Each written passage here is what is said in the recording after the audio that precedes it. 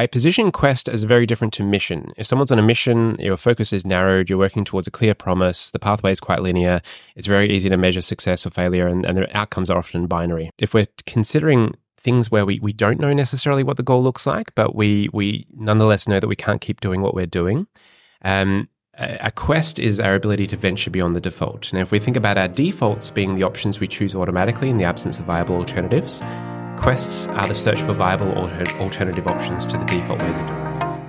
Great to be back with you for another action-packed episode of Humans of Purpose. First off, a big thanks to our major sponsor Neon Treehouse for all their wonderful social media support. They are your go-to full-service digital marketing agency for bright and imaginative solutions. Learn more at neontreehouse.com or find a link in our show notes. I'm thrilled to also announce that Arepa have joined as our new drink sponsor for 2024. The Arepa team asked me for a testimonial this week, and this is what I had to say. My wife and I love a daily afternoon Arepa for a refreshing kick and performance boost that tastes great and is backed by the latest science. Try Arepa for yourself and get an exclusive 25% Humans of Purpose discount by heading to drinkarepa.com.au and entering promo code HOP25 at checkout. Conveniently linked for you also in our show notes. This week on the podcast, I'm thrilled to bring you my conversation with Dr. Jason Fox. Jason is a wizard philosopher masquerading as a leadership futurist. He's an accomplished author, keynote speaker, blogger, and facilitator of participatory learning and leadership programs spanning a range of important and compelling topics. His website is full of the kind of brain-tickling prose that you'll find in his books, his wonderful blog, The Newsletter, which you'll meet well on his website, and throughout engaging with the wizard himself.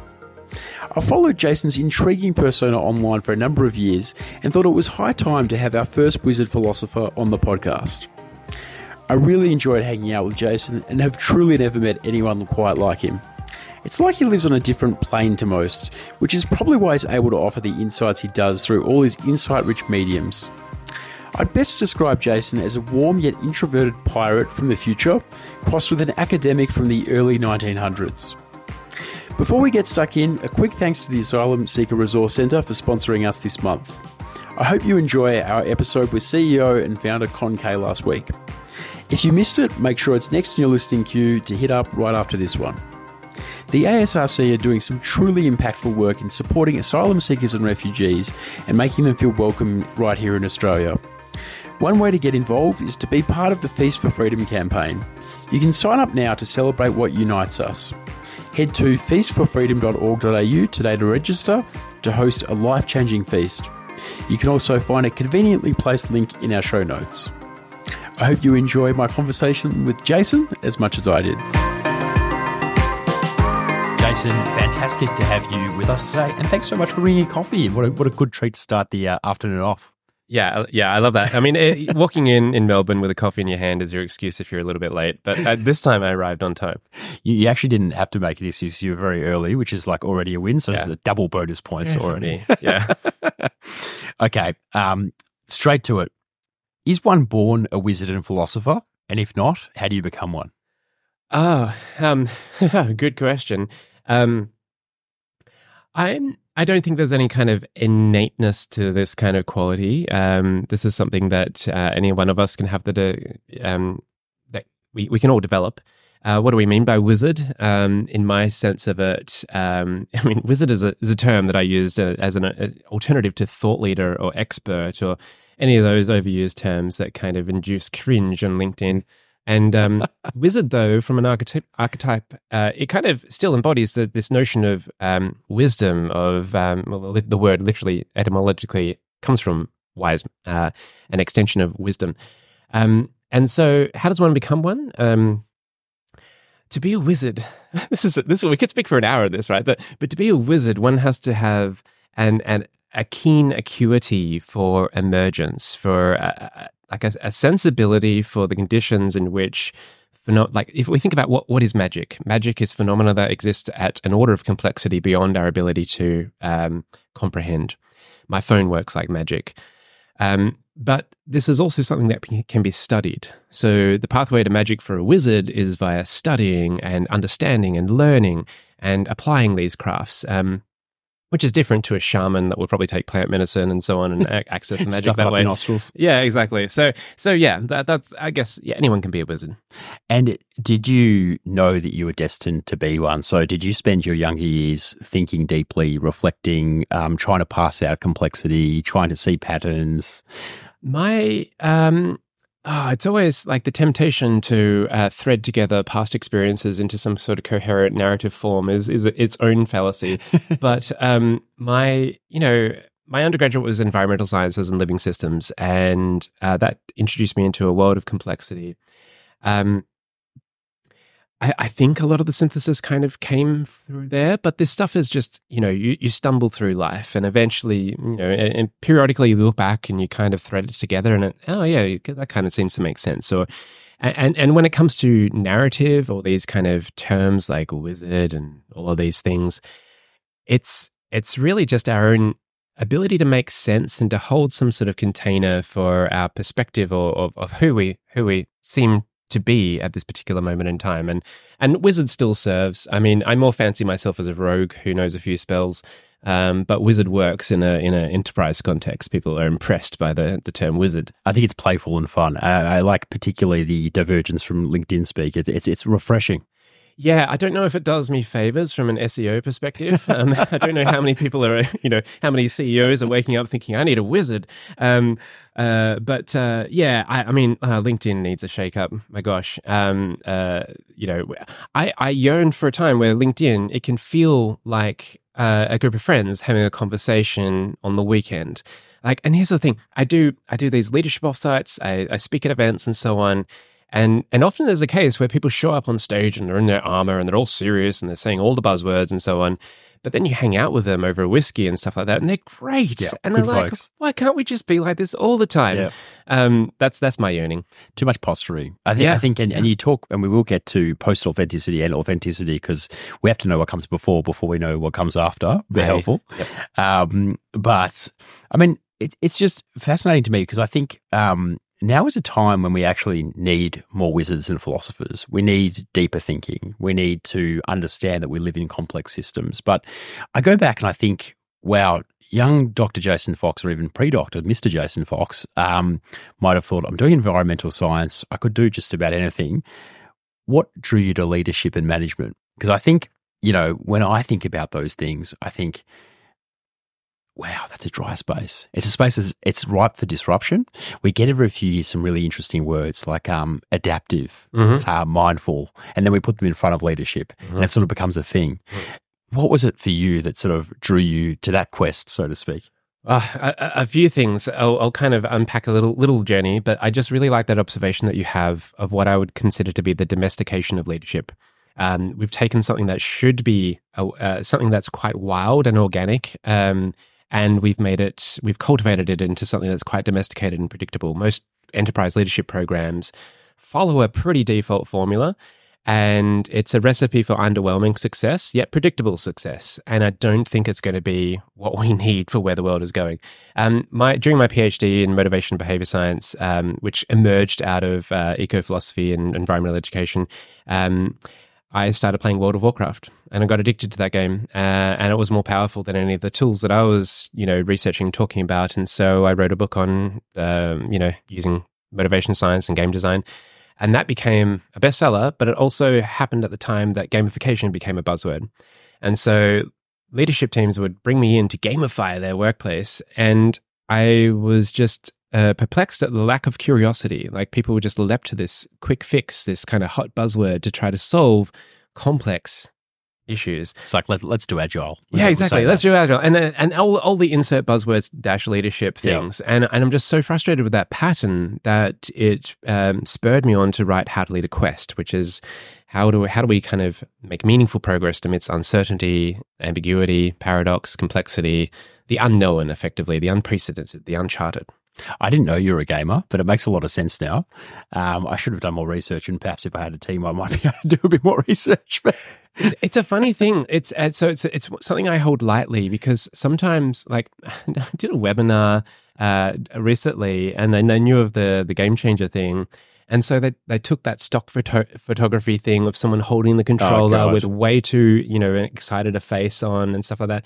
And I think for folks that aren't gamers, they don't quite understand the magic that happens when you're in the game worlds. Yep. They just see the superficiality of it, which is my issue with gamification. It kind of eclipses the deeper magic that's going on and just looks at points, badges, leaderboards, and yeah.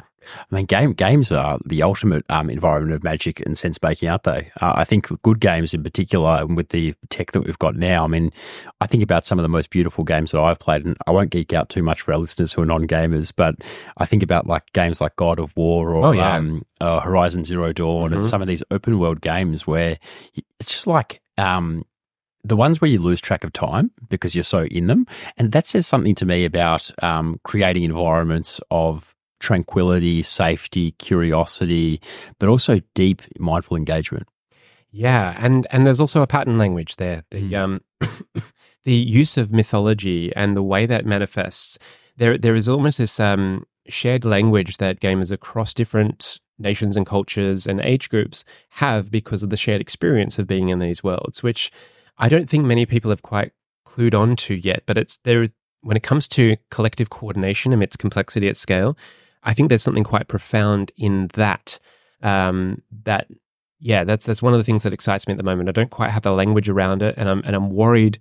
I need to protect it from it becoming hokey or twee, where because what we're talking about here is a deeper felt experience. And the other thing too is when you play a game as opposed to watching a movie, you feel the emotional impact of decisions a lot more because you're part of it. You're immersed in it. There is so much magic within games. And like when I think about quests, I always think about probably one of the first quest-driven games I'd really fallen in love with was Zelda's Ocarina of Time. Oh yeah, and the deep mythos within that, and the idea of going on a quest and how beautiful and exciting it was. But as I got older, that sort of changed to mountains.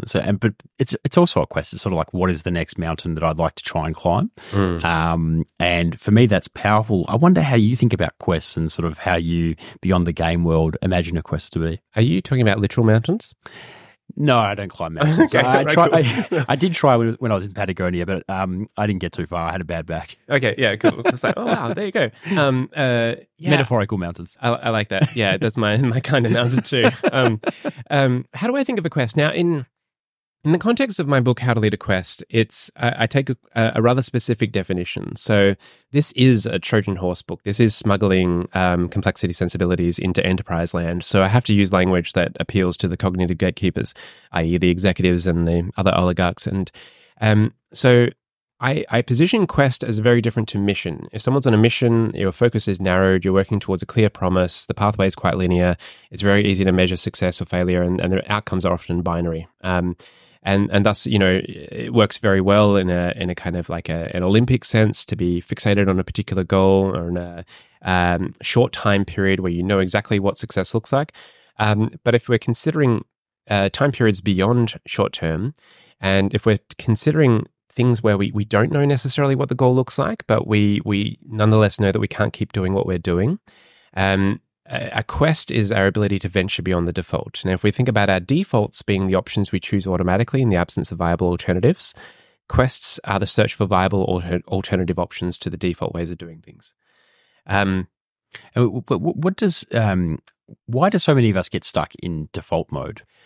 Oh, well, they're safe, comfortable, and familiar. And one of the, from a motivation perspective, one of the things that works with games is that our motivation-focused attention and behavior naturally gravitates to the things that provide the richest sense of progress. And this is where we have really tight feedback loops within game worlds, but also in the real world too. We do emails, we get a sense of progress around that, we attend meetings and so on. The real question is this meaningful progress?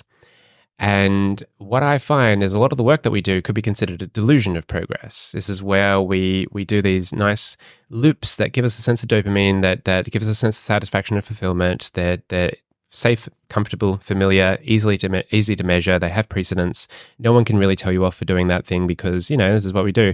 And that there was an interesting thing during the pandemic. A lot of leaders found themselves micromanaging because there was so much anxiety and uncertainty, they returned to behaviors that worked for them before. So they felt good, they were doing something and so on. But the job of leaders, the real job of leadership is to step up and into complexity, ambiguity, and paradox. It is to shine a light on the path for others to follow. And so this is partly, a lot of my challenge with leadership programs and why I talk in languages of questing and ambiguity is because so often leaders are just yearning for, I want the concrete plan. I want concrete ideas. I want to know exactly what we're doing. Of course, everyone does, but people are looking to you for that, leader. So increasing our comfort amidst the unknown is one of the important qualities of leading a quest. Did you ever read a book called The Comfort Crisis? No. It's quite interesting. To summarize, quite a good book that's actually a pretty short read as well. I think it's about 200 pages. It's a book written by a fellow who's looking at how basically we've created a society that is just way too comfortable for all of us. And so that leads us to this default of safety seeking when we really should be doing things that are a little bit harder for us, perhaps every day, perhaps on a weekly basis, to encourage us into that space of uncertainty. I think you'd like it. Yeah, it makes sense. And this kind of marries up with anti-fragility and so on. And it also makes sense from a larger scale in society. We're in an exponential age now. We've got AI, we've also got climate collapse and all these other things going on. I don't think we can rely on past structures as much as we have in the past, which requires us to have an acuity, some sort of like a deafness and an attunement for the reality that we find ourselves in, and the orientation to what we could consider to be meaningful progress. Do you have a favorite delusional progress activity? Oh, yeah. Well, in most organizations, it's much more of a career advancement strategy to broadcast that you're doing the work than it is actually do the work itself. Hence LinkedIn. That's right. Hence LinkedIn. Oh my gosh. I'm so honored and, humbled to share this thing. Shocked that I received another award. That's right. Exactly. Yeah. And this stuff happens within enterprise too. So, I mean, there's meetings about meetings, emails about emails, a rich pantomime of busyness that, that does give the illusion of work happening. The question is this meaningful progress? And I should probably define that. Meaningful progress is that which brings us closer to future relevance. Future relevance means the activities that we're doing make sense given the context we find ourselves in. The delusion of progress is where default thinking gets in the way of meaningful progress.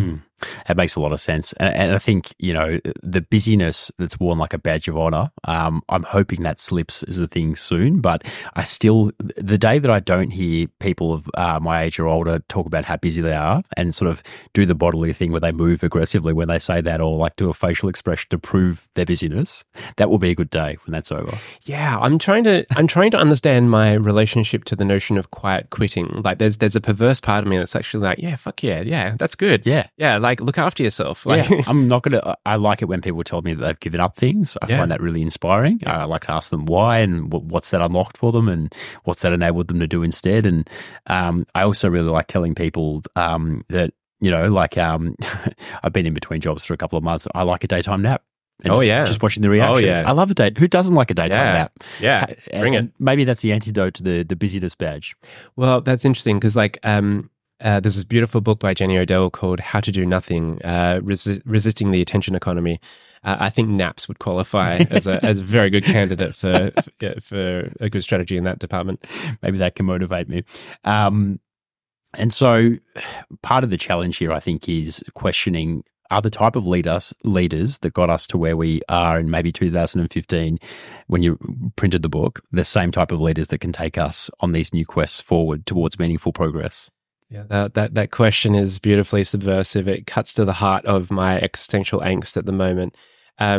My first book was very much, the game changer before that was very much trying to impress and appeal to incumbent powers.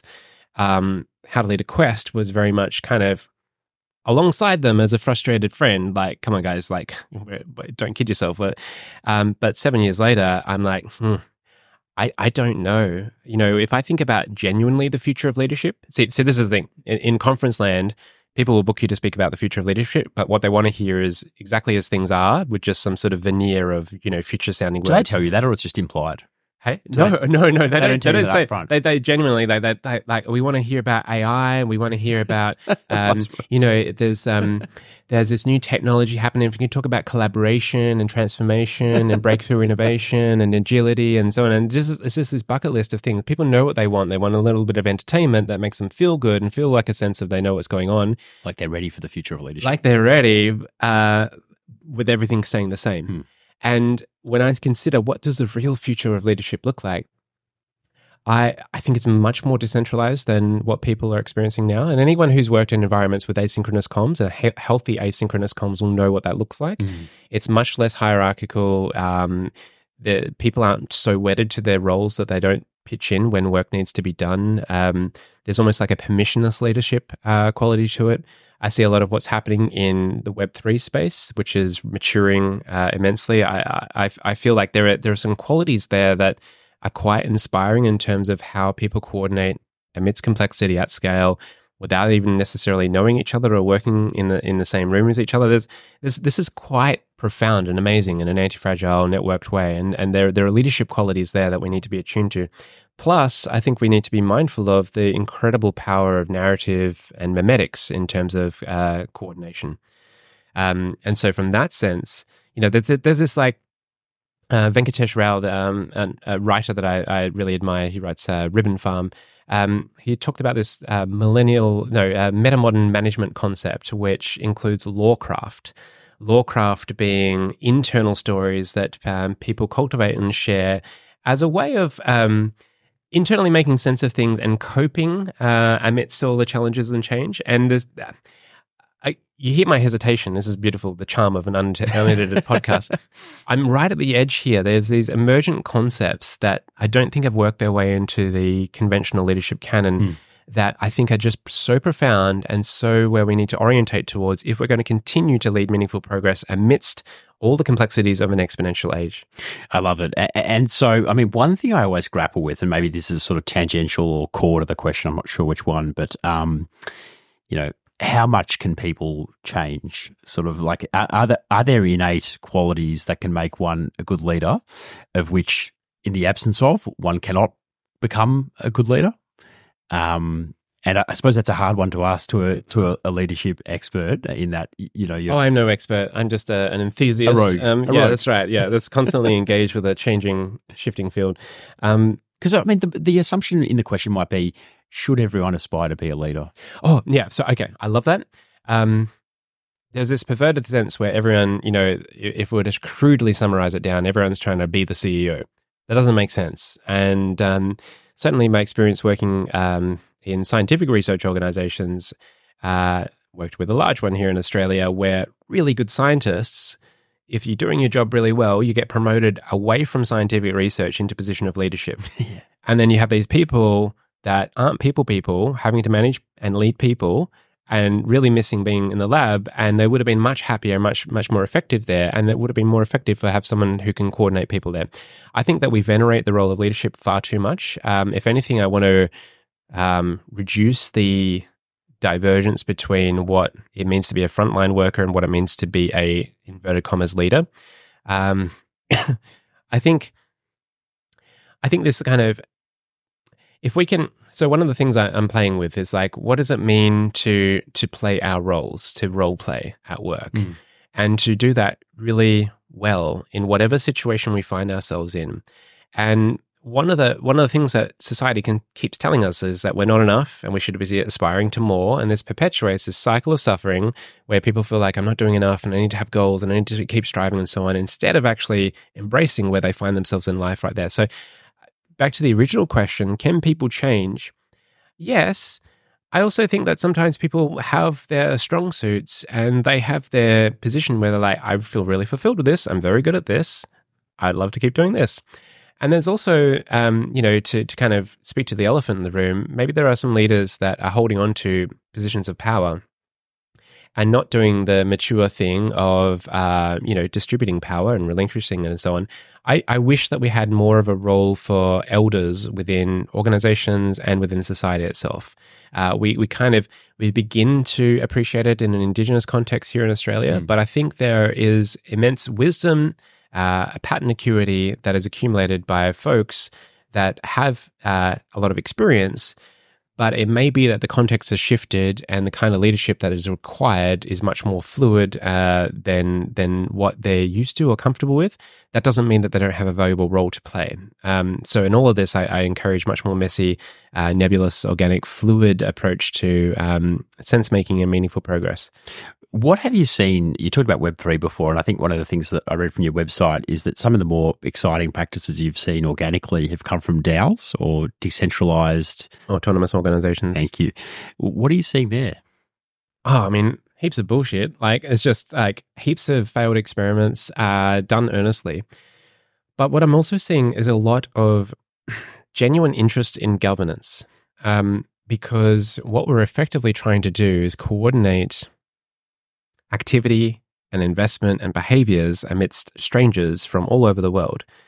And how we do that in a way that, like, one of the concepts I like is this notion of optimal conflict. The idea being that in a discussion, you don't want no conflict because you're like, shit, is everyone just agreeing? Is everyone just being nice here? Like, what do people actually think? We also don't want toxic conflict where you have egos or personalities derail the thing and just blow it out of proportion. We want optimal conflict, which means that we have a space where it's safe for there to be differing opinions, where we can actually have, folks really reason out things and come up with like what is the most wholesome solutions. Now, the challenge is a DAO cannot be cunning. So because everything happens in an open, transparent way, the context of a DAO, which most people realize now, is actually quite a mature end state. Most organizations need to start fairly centralized. You need to have a core team to kind of get shit done and to kind of wedge your way into things. But after several years, it actually makes sense to you to kind of move further on the decentralization spectrum. I find that whole dynamic to be quite fascinating, and the experimentation that's happening around how that can be done in an equitable, transparent, and fair way to be really insightful. The thing that happens in Web3 that I like is that there is a maturity around understanding how incentives work and influence the way that we act and behave. Whereas in the Web2 or traditional world, we kind of don't talk about it. I was facilitating a strategy offsite with a group of professors last week in Sydney that are trying to coordinate together for a transdisciplinary research initiative. And I had to raise the question, like, how does this work with your incentives? Like, what are you guys incentivized to do? And the reality is they're incentivized to work on their own projects. There is no, like, this falls into a big gray area. Everyone's feeling busy and overworked as it is anyway. And if we don't actually genuinely, soberly address that question, these wonderful ideas of transdisciplinary cross, cultural collaboration probably won't emerge. So I think there's a kind of a sober maturity in terms of how we coordinate that Web3 is at the bleeding edge of, making a lot of mistakes and also learning a lot of things too. So when you're doing your tour or circuit, I don't know what you call it, the rounds next year of the keynotes and whatnot and offsites, there'll be a number of themes that you'll be talking about. What do you foresee some of the sort of key emerging things at the moment that you're kind of distilling now that maybe you'll bring next year into your talks? So I have just this withering contempt for the buzzwords that are going to emerge. So we've got AI at the moment. I thought you might have hated that question. Oh no, it's good. It's good. It's this landscape I've got to dance within. It's like the pantomime of bullshit that I need to show up in as some sort of like player. It's so hard for me. I have to like wear two. But you get to be Fox Wizard later, so we'll get into that. Maybe. So okay. I think that we're going to be in this kind of weird hangover of inflated expectations regarding artificial intelligence. Yeah. I've already seen that bubble pop in the VC and sort of utility space. Yeah, and I've moved through this through many of things. Yep. It's like it happened with the Web3 stuff too. The Gartner hype cycle is often not really that accurate, but the model itself is pretty cool at tracking, the technology trigger, peak of inflated expectations, the trough of disillusionment, and then the slope of enlightenment. And I get quite excited in the trough of disillusionment. And I really like the notion of being disillusioned and being disenchanted because it means that we get to see things for as they are. Yeah. Isn't that also where good innovation starts? Yeah, exactly. And so, unfortunately, when people book a motivational speaker and the motivational speaker brings disillusion and disenchantment, it doesn't always translate. So there's hence the dance. Like it's a weird thing. I mean, so in terms of themes, I'm seeing this interesting trend towards localization, which makes a lot of sense. Even things like companies thinking about their contact centers, thinking about how can we have it more locally situated and embodied. And I think we'll be, entering more mature conversations around AI, but that also forces us to be like, well, what do we do and what are we comfortable outsourcing and so on. And I also think that going through this El Nino summer that we're going to have in Australia is going to genuinely put the climate crisis on the radar for folks. You and I were both at the Purpose conference, and we understand that legislation is quite catching up in terms of greenwashing and so on. And I think that the time of paying lip service to this is over well and truly. So I imagine that being a theme. My challenge is I'm very aware of the meta crisis, Jevons paradox, multipolar traps, and so on. And I'm skeptical at the techno exuberance that some people can bring to the equation. Whilst, there's profit to be made in, being a tech optimist futurist that says, oh, it may look bad, but look over there, they're making another kind of solar car, or whatever, electric car. Whilst, there's going to be an interest in that, I think there are deeper questions around how capitalism works, the modern monetary theory itself that we need to address. But they're of an order of complexity and abstraction that's beyond most people's interest. Wow, that's a bit. We'll have to come see you on tour next year. Okay, sorry. Yeah. See how you're grappling. Yeah, that's right. I'll just see me at the back of the bar with a whiskey, So, yeah. Anyway. I think you've nailed some of the themes there, especially like that localization. I think has been an interesting one that maybe came after COVID, but then resurgence after cost of living and supporting local community and sort of connectivity. Yeah, a lot of beautiful things emerge during periods of crisis. We remember things like, for those of us in Melbourne, I mean, pandemic's really bad, of course. And a lot of good things emerged from that, where we remembered, oh, it's actually really nice to walk and support local and have picnics with friends. I should also mention, just in amongst the themes next year, for the last year, a friend of mine, Paul Carney, and we've been running events called the Rekindling, which post-doom sensibilities for the collapse aware. And the sense of people being collapse aware, it's not an easy topic to talk about, but a lot of environmental scientists, a lot of complexity practitioners are aware that the current systems that we have cannot keep on going as they are. The current economy can't keep on running on infinite growth when we're already exceeding many planetary boundaries. And so that's going to have implications, potentially catastrophic cascade effects. And this is where at the Purpose conference, Digby Hall was talking about, like, this is crying at the dinner table kind of conversations. Yep. So there are folks that are aware of this and that are trying to orientate towards post-doom sensibilities. But that's the other world that I play in. In the meantime, in enterprise land, everything's like bright green and future is great. We just got like this. So is that, can I, is that a bit why the persona, you talk about Dr. Jason Fox by day and then Fox Wizard by night? Is that sort of a bit of the split that enables you to do? Oh, yeah, it is. To be playful and a bit cynical, but then also do the work? Yeah, it's so I have Dr. Fox, Arc Wizard of Ambiguity, most fantastic, that shows up in Enterprise Land, says the things and smuggles in the sensibilities. My quest is to co-create a world more curious and kind.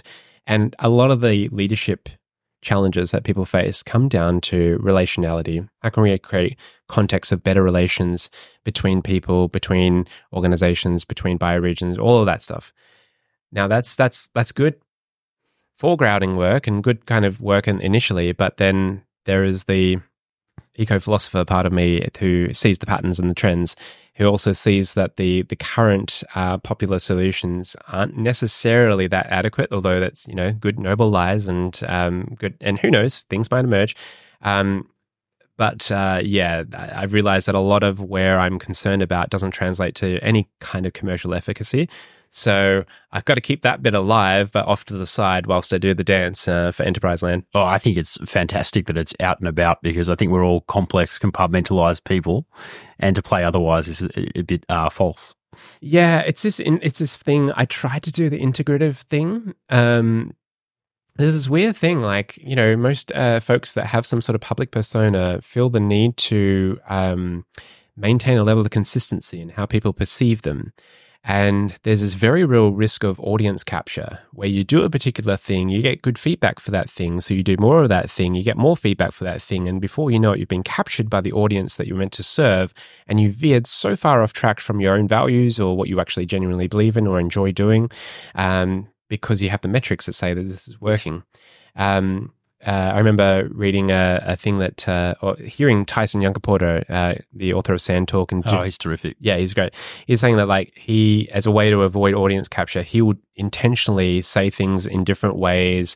Sometimes kind of disagree with previous things that he said. Sometimes confuse people. And I love this. It's got some real mercurial trickster energy of like staying attuned and poetic. That I try to emulate, but just I've also got to be somewhat commercially effective. There was a time in the past where I didn't have this epiphany, and yeah, that was great for business. I genuinely believed in a lot of the things. Nowadays, I'm not so sure. The pathway out of this remains non-obvious, but there are some patterns and principles that we can attune to that may mitigate some of the unnecessary suffering that seems to be on the horizon.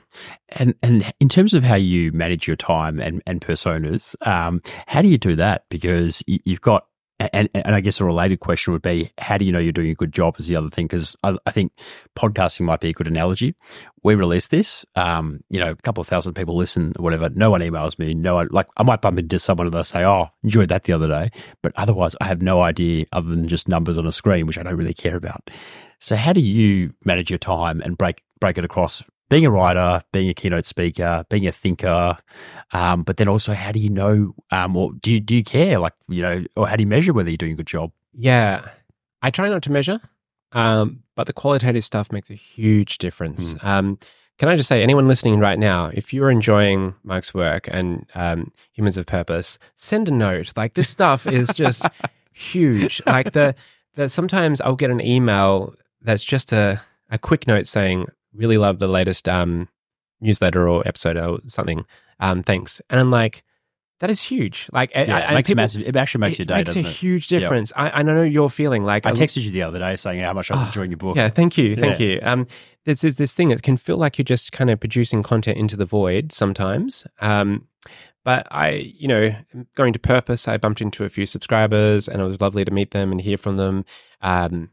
And that kind of that occasional feedback that's I find it incredibly encouraging. But it's also a thing where we can't not, like, there is before we were on this, you were saying that you just love these conversations, you love the medium. Yeah.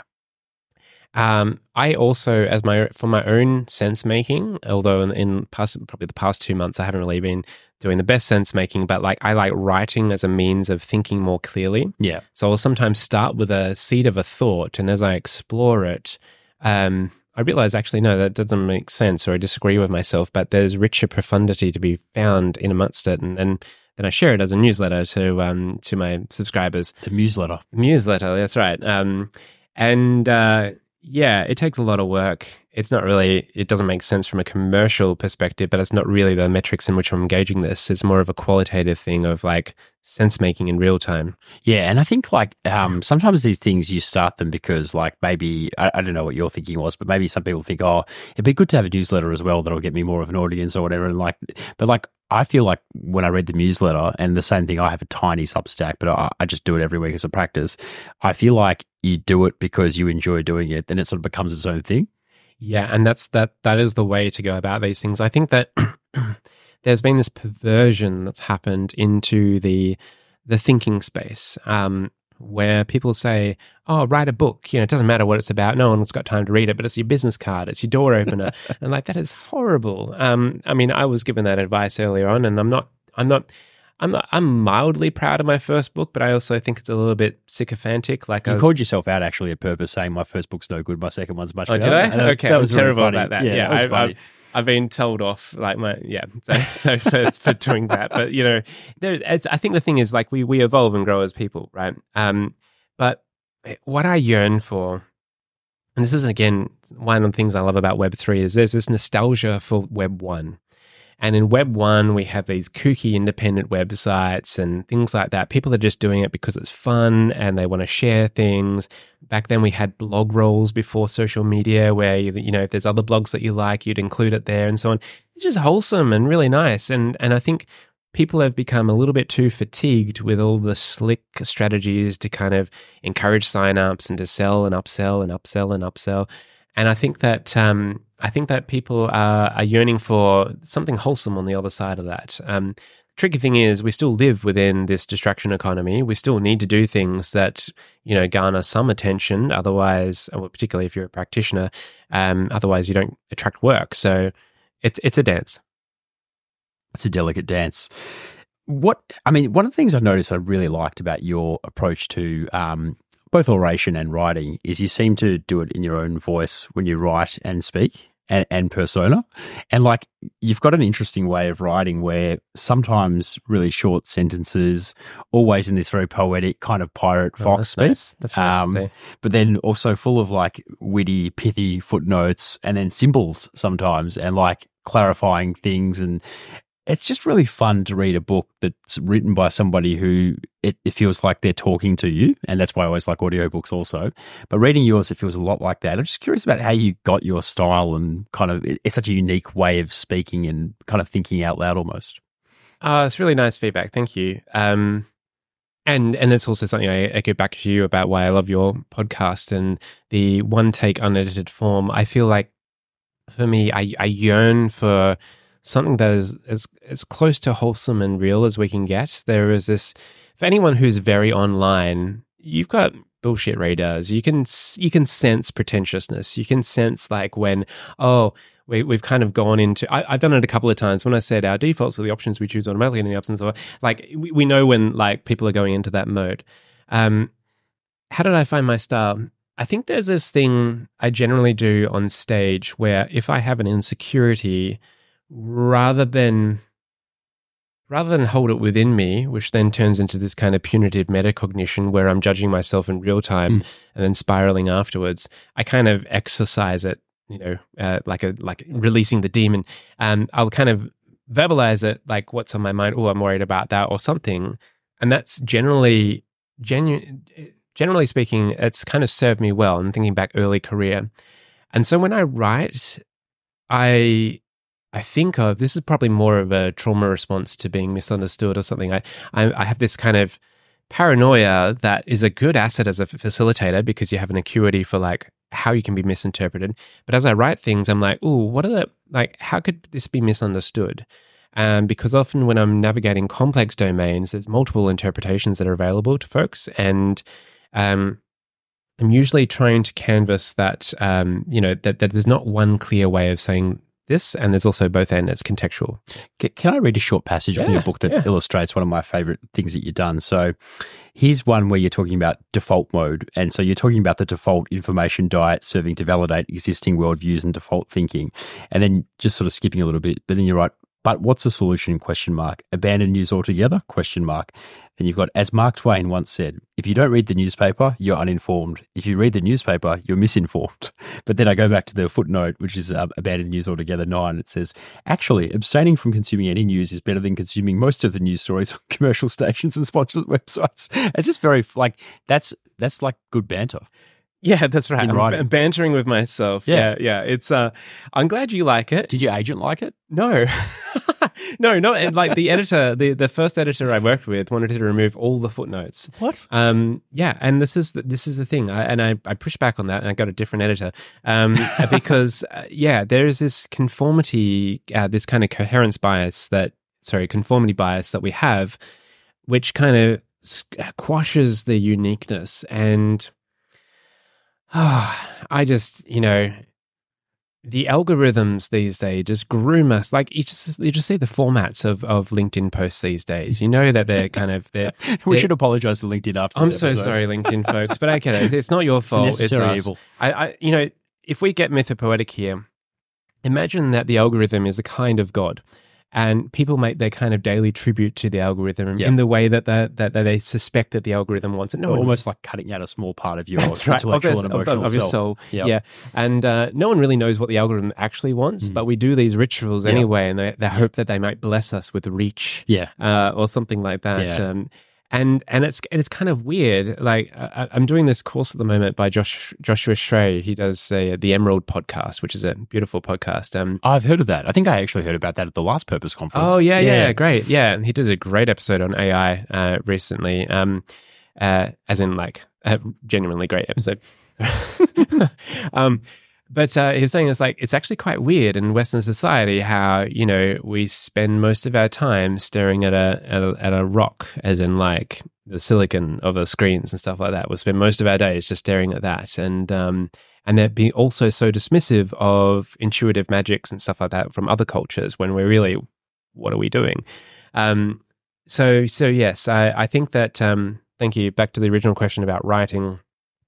I'd love for people to just find their voice, and that the hack that I have, oh God, the kind of the sorry, Everyone should just see the level of Jason's self-disgust right now. Sorry, what am I doing? Easy hack. Oh God, the thing I return to. There's a couple of things. Is like, would I be saying this if I was like writing a letter to a friend? Actually, as I say this right now, and you're getting a witness to it, this is my writing process. I'm reminding myself of that. Would I say this as if I was writing a letter to a friend or hanging out with some folks in some sort of like context where I get to play as a wizard? What I've been doing recently, I've been ensnared and I've been writing to some sort of phantom aggregate. The internet has been dishing me up the worst aspects of humanity, and I've been responding to that. And I don't think I've been at my best. I've been shaking fist at sky and doing those things, and even in my own sense, like there's this like, one of the things I've had the habit of doing is deleting most of my past work. I get to this, like, I've done it 3 times now. I've regretted it every time. I'm hoping I'm not going to do it again, but I get to this point where I'm like embarrassed by my previous work compared to where I currently feel that I am. Yeah. And No, I can relate to that. yeah, well, the internet preserves. This is like eldritch, right? In life, things decay. Yep. In life, we have oral cultures where we kind of, the story is updated. It used to be that, and a friend of mine, Michael Dixon, talks about how we used to be able to fly places and disappear for a few months and come back changed.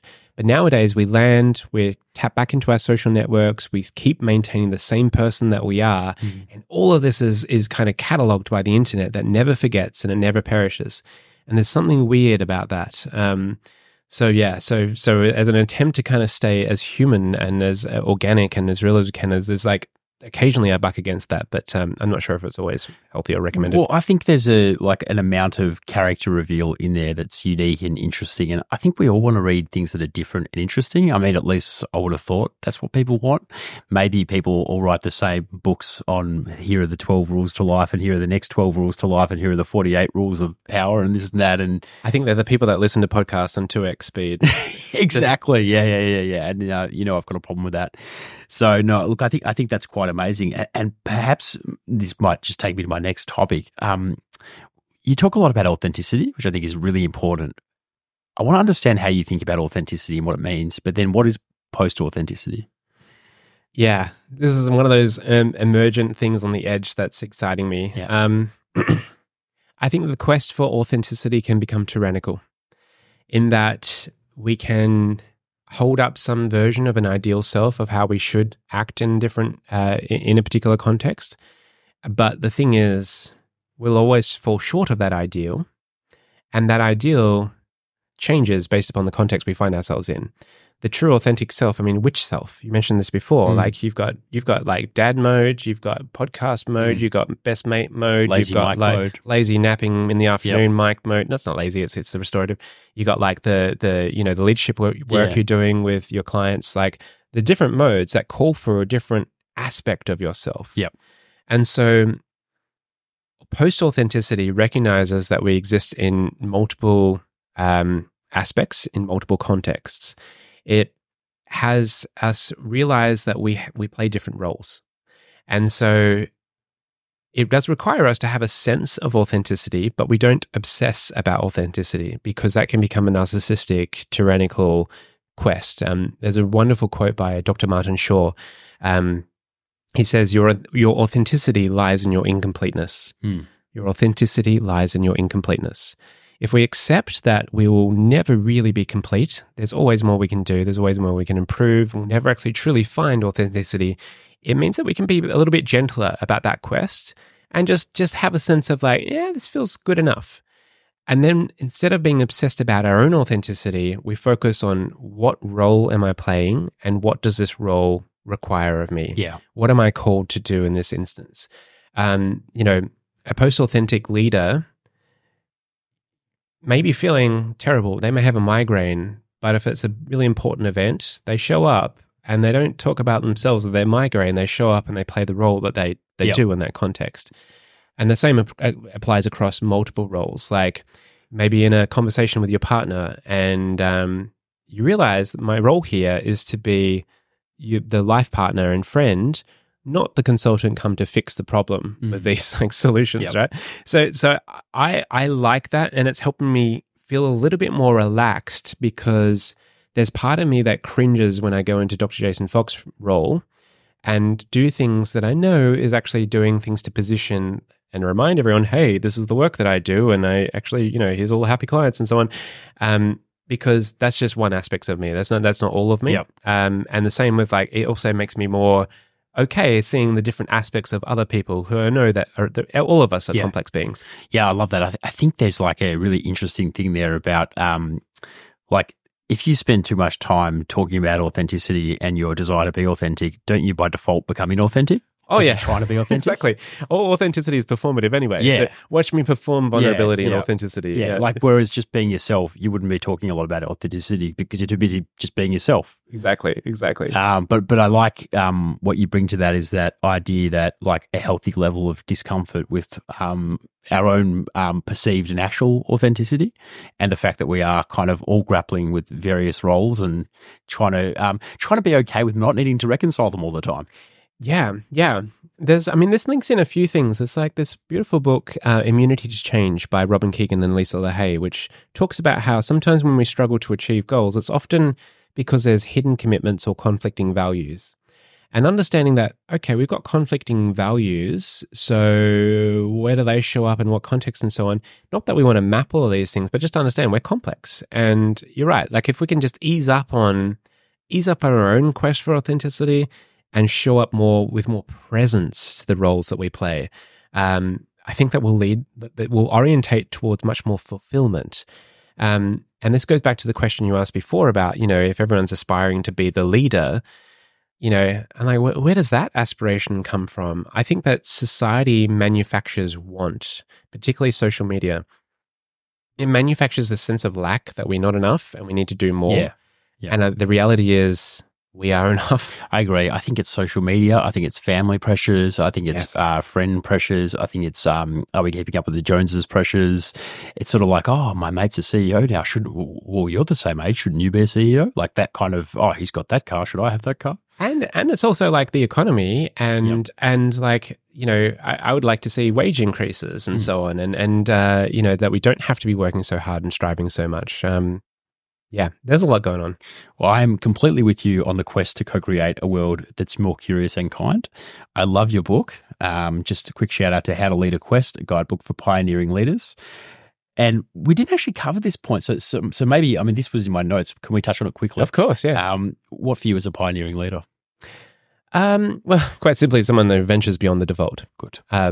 Yes. Good. I'd be remiss not to at least cover my oft-repeated bullet point there. Fantastic book, The Newsletter. Oh, yeah. So if you want to tap into my Fox Wizard persona, brace yourself. You can go to foxwizard.com. Otherwise, my enterprise persona is drjasonfox.com. And they can check out all the personas at those sites. Can people get in touch with you to learn a bit more about your work? Is the website the best place to Yeah, I'm terrible at social media. But keep up to date with the newsletters and watch as things unfurl. I think if you gently approach Jason with the coffee, not too direct, just like keep That's right. keep Idle up to me. Idle up and be friendly. He's a great bloke. So thank you so much for being with me today. Cheers. It's been a pleasure. Thank you.